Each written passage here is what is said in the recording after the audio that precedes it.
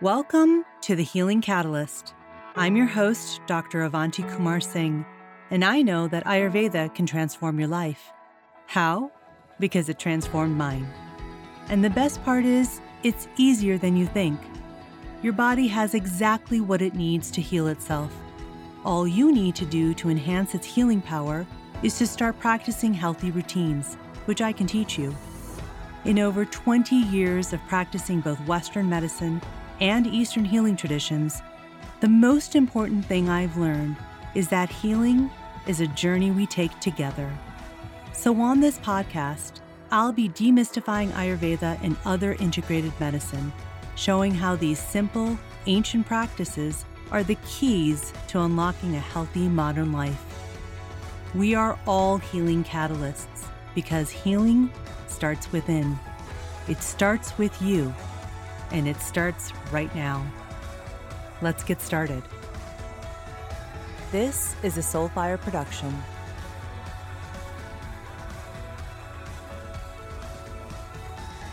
Episode number 15. Well, hello everyone. Welcome back to Season 2 of the Healing Catalyst podcast. I'm so incredibly excited for this new season of the podcast because we have so many amazing things planned for you. Not only are the topics that I've planned really interesting, we'll be talking about everything from the mind and mindfulness to nutrition, gut health, and detoxification. But more importantly, I'm also bringing in experts in various fields of integrative medicine and integrated healing practices. These are thought leaders and experts in their fields.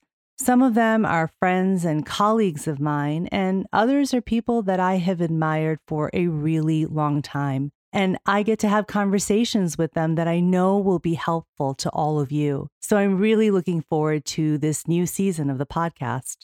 In addition, there's the new Healing Catalyst Collective, which kicks off today, in which you'll get resources that are curated and created by me, as well as exclusive invitations to webinars, workshops, and events that will be with me teaching on various subjects. So I hope that you'll sign up for the Healing Catalyst Collective. There's a link in the show notes, so be sure to check that out and join. In fact, we've already got the first resource that's related to today's podcast in there for you. So I've been thinking a lot about how to approach the vast amount of information and all of the different topics and subjects that I find so interesting that I think would be helpful to you, and begin to narrow it down in some way so that we can really get into different ways to heal your body, your mind, and your spirit. And what I've come up with is to pick a topic each month and focus on that topic for the month in my podcast, in my newsletter, and even in my social media. And so this month, in the month of February, we will be talking about how to heal your mind. And so today, on this first solo episode of the new season, we'll be talking about the science of habits. Yep, habits. Because now that we're in February of the new year, many of us have New Year's resolutions from January 1st that feel like a distant memory. Maybe they're just fading away, right? And many of us, myself included, have some shame and feel really bad that maybe we've abandoned some of those very well-intentioned New Year's resolutions that we had planned for ourselves. Many of us feel that maybe we don't have enough willpower or that we don't have enough self-discipline. And this is a really common feeling, so much so that there have actually been studies done about New Year's resolutions. I'm not kidding. In fact, the most rigorous study of New Year's resolutions was done at the University of Scranton, and it shows a steep drop-off in how long New Year's resolutions stick around. They found that 77% of the New Year's resolvers studied made it through a full week of their resolutions. Only 77%. And that only 55% stuck with their resolutions for a full month. And in fact, by June, 6 months later, only 40% of those who had made a New Year's resolution were still sticking with their goal. In addition, this pattern of abandoning New Year's resolutions within the first 2 weeks of January is so common that there's actually a national day in its honor. Again, I'm not kidding. You can Google it. January 17th is called, quote, New Year's Resolutions Ditch Day, end quote. And so this is obviously something that many of us experience. So many of us walk around feeling bad about ourselves, that we begin to believe that we have no willpower and that we have no self-discipline. And what I've seen is that this belief really harms people in so many ways. Most important, it inhibits healing because then we all give up on many things that are very health supporting as soon as we feel uncomfortable because we don't understand why we feel uncomfortable. So we go back to the old habits that we're trying to change.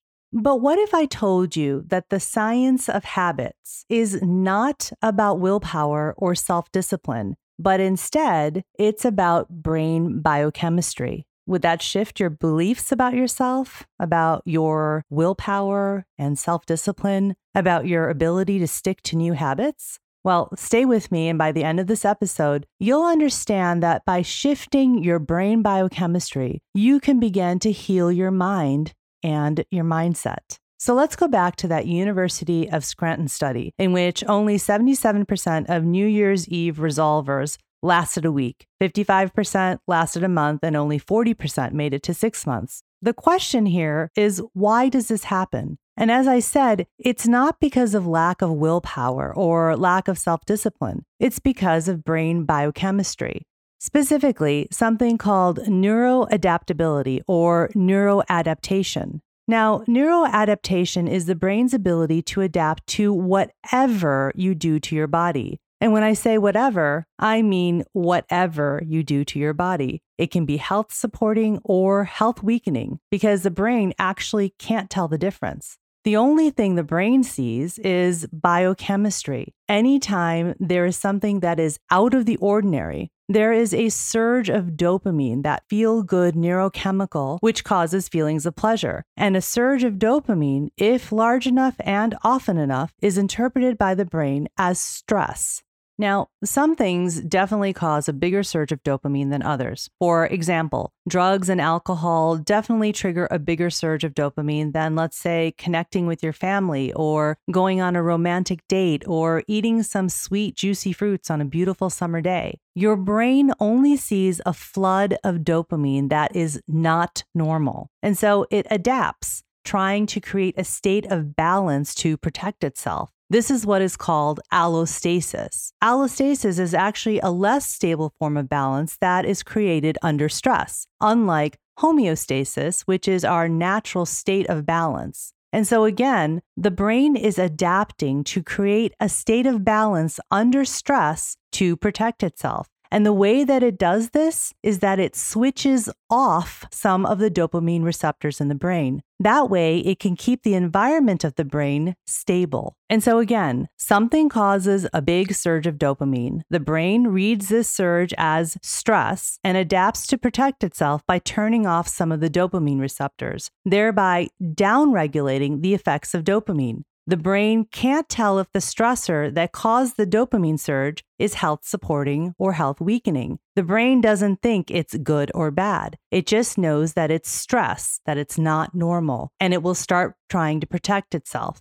Okay, so let's pause for a moment and talk about the stressors, the things that cause a dopamine surge in the first place. As I said, the brain doesn't have an opinion about the stressor, but we certainly have opinions about stressors. We see certain stressors as health supporting or health weakening. For example, drugs are stressors that cause huge dopamine surges with intense feelings of pleasure. And generally, we see these as health weakening. Alcohol also causes a huge surge of dopamine, and in excess becomes health weakening. In addition, studies are showing that many behaviors also create these dopamine surges. Gambling, gaming, shopping, scrolling. Again, these aren't things that we think of as bad in and of themselves, right? In fact, many of these behaviors are self-supporting in small amounts.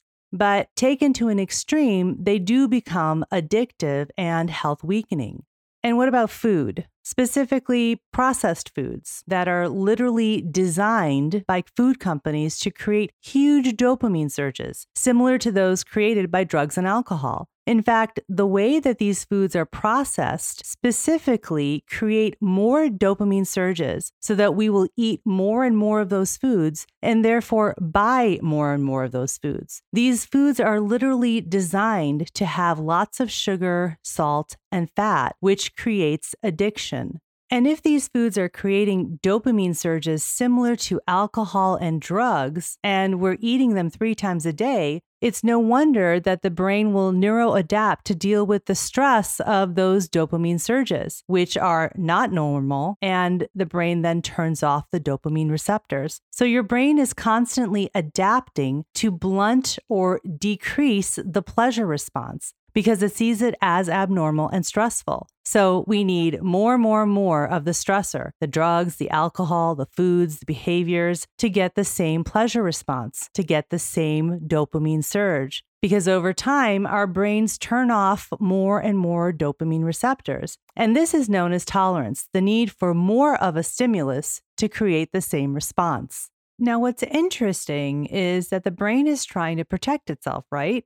But this actually doesn't help the human being attached to that brain to engage in less alcohol use or less drug use or eating less of those processed foods or doing less of those behaviors. It actually does the exact opposite. It only makes us want to consume or do more of those things to create that pleasure response that we need. So it's really not a very effective long-term strategy by the brain. But the problem is our brain has biochemically altered the response by turning off dopamine receptors, which then results in addiction. And to overcome any addiction, the treatment is to stop using that addictive substance or to stop doing that addictive behavior. That's why there are drug and alcohol rehab centers, right? To help stop using the drugs and alcohol and to also cope with the withdrawal symptoms, which can kill you if not monitored and treated carefully.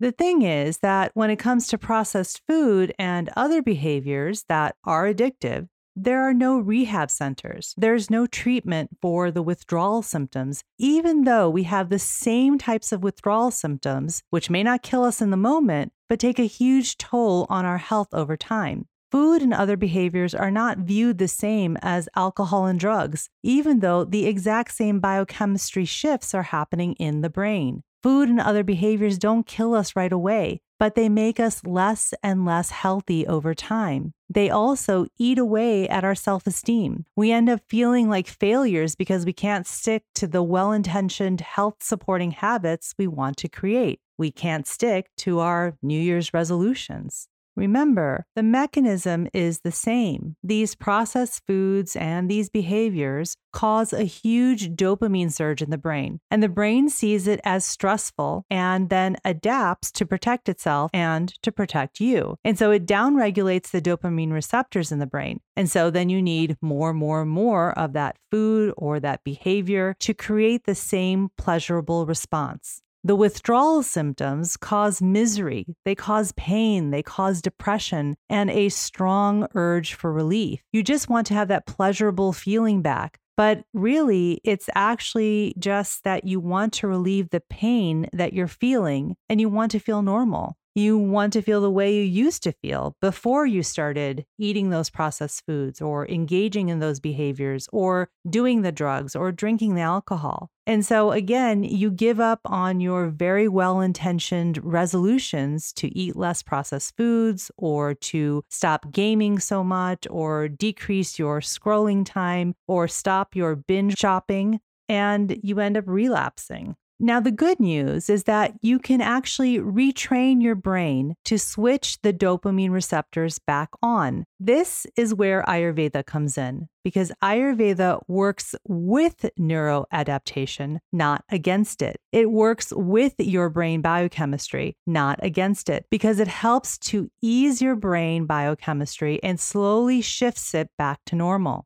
That means that over time, your dopamine surges get a little bit smaller and they get a little bit slower and a little bit lower until they're back where they should be. And your dopamine receptors are turned back on. In essence, Ayurveda helps ease the withdrawal symptoms or cravings experienced when trying to replace dopamine surge habits with dopamine regulating habits.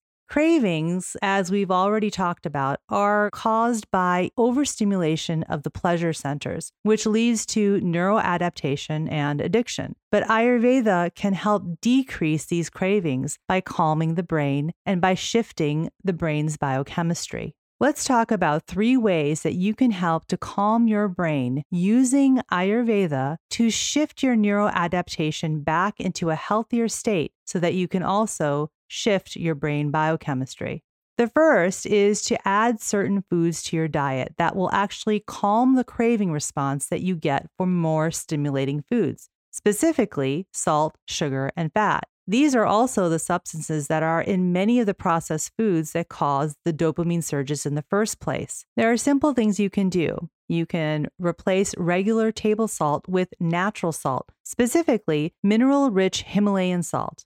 Next, you can replace white refined sugar with coconut palm sugar. And last, you can replace butter or margarine with ghee, which is clarified butter. All 3 of these help to modify the dopamine surge. They still taste good. I mean, you get the salt, the sweet, the buttery, all those tastes that we love, but they don't have the same effect on your dopamine levels in the brain. And these are small changes, but they have profound results. They start to move you from a state of allostasis back to a state of homeostasis. And when this starts to happen, the foods that you used to crave become less powerful. It's a really amazing process. The second thing you can do is to start making a digestive tea called CCF, which is cumin, coriander, and fennel. Now, this is a traditional digestive tea that is extremely powerful. It helps to heal the gut mucosa, improves absorption of nutrients from your food, and it also stimulates the lymphatic system. Most importantly, it helps to calm the brain. I make this tea every single morning. I put it in a thermos and then I sip it all day long. This tea is powerful for a few reasons. The first is its temperature. Hot water cleans better than cold water. The same is true inside of the body. Hot water also allows for more efficient removal of wastes. The second reason this is a powerful tea is that it's made of 3 very powerful spices: cumin, coriander, and fennel. They are 3 of the most powerful spice medicines that we have to stimulate digestion, increase metabolism, and to wake up a really dull or sluggish gut to help get things moving again. You'll also notice as you start drinking this tea on a daily basis and throughout the day that your belly feels a little warmer, and so your digestive fire is actually working better. It helps to absorb nutrients better from your food and assimilate them into your body, and then to reduce and eliminate toxins. So you'll also feel a little more energetic. You'll feel like your inflammation is going down, and most importantly, you'll see that your withdrawal cravings are also going down. Your brain gets calmed by this tea. Your brain isn't always looking for more dopamine. And don't worry, the recipe is linked in the show notes. And the third way to calm your brain and shift its biochemistry is through meditation. Meditation is really, really powerful medicine. I say this all the time. And it's really powerful medicine for your brain because it helps you deal with your emotions and any mental stress that you're feeling. It also has a direct anti-inflammatory effect on both the body and the brain because it helps to reduce the stress response and the cascade of hormones that usually follow. More importantly, with respect to what we're talking about today, with habit formation and willpower and self-discipline, meditation really helps to control withdrawal cravings. Cravings, as we've already talked about, are caused by overstimulation of the pleasure centers, which leads to neuroadaptation and addiction. But meditation blocks this overstimulation response, teaching the brain not to be fooled by it. Meditation has also been found to increase serotonin, which is another hormone that helps you feel good. So even if you're having withdrawal symptoms, just a few minutes of meditation can help you immensely with calming the brain because you have an increase of serotonin as well as many of the dopamine receptors are being turned back on. So start with just a few minutes of meditation. It'll really help you. Then you can work up to 5 minutes and then go from there to 10 or 15 minutes. But what you'll see is that it definitely helps you to control withdrawal cravings and to help manage the withdrawal symptoms and calm your brain. And so to review, the science of habits is not about willpower or self-discipline. It's about brain biochemistry. It's about neuroadaptation. I hope that after listening to this episode, you feel better about the fact that you may have been having a hard time following through on your New Year's resolutions, and that there's actually something you can do to start shifting your brain biochemistry back to the way it's supposed to be. Not when it's in a constant allostatic response of trying to protect itself, but instead shifting it to a more homeostasis where you release the appropriate amount of dopamine and have dopamine surges that the brain can actually handle. As I mentioned at the beginning of the episode, we have tons of new things coming in season 2. Make sure that you check out the show notes for the link to the download that goes along with this episode. And as always, if you have any questions or need more resources, please reach out to me, either through my website or through Instagram. Until next time, be well.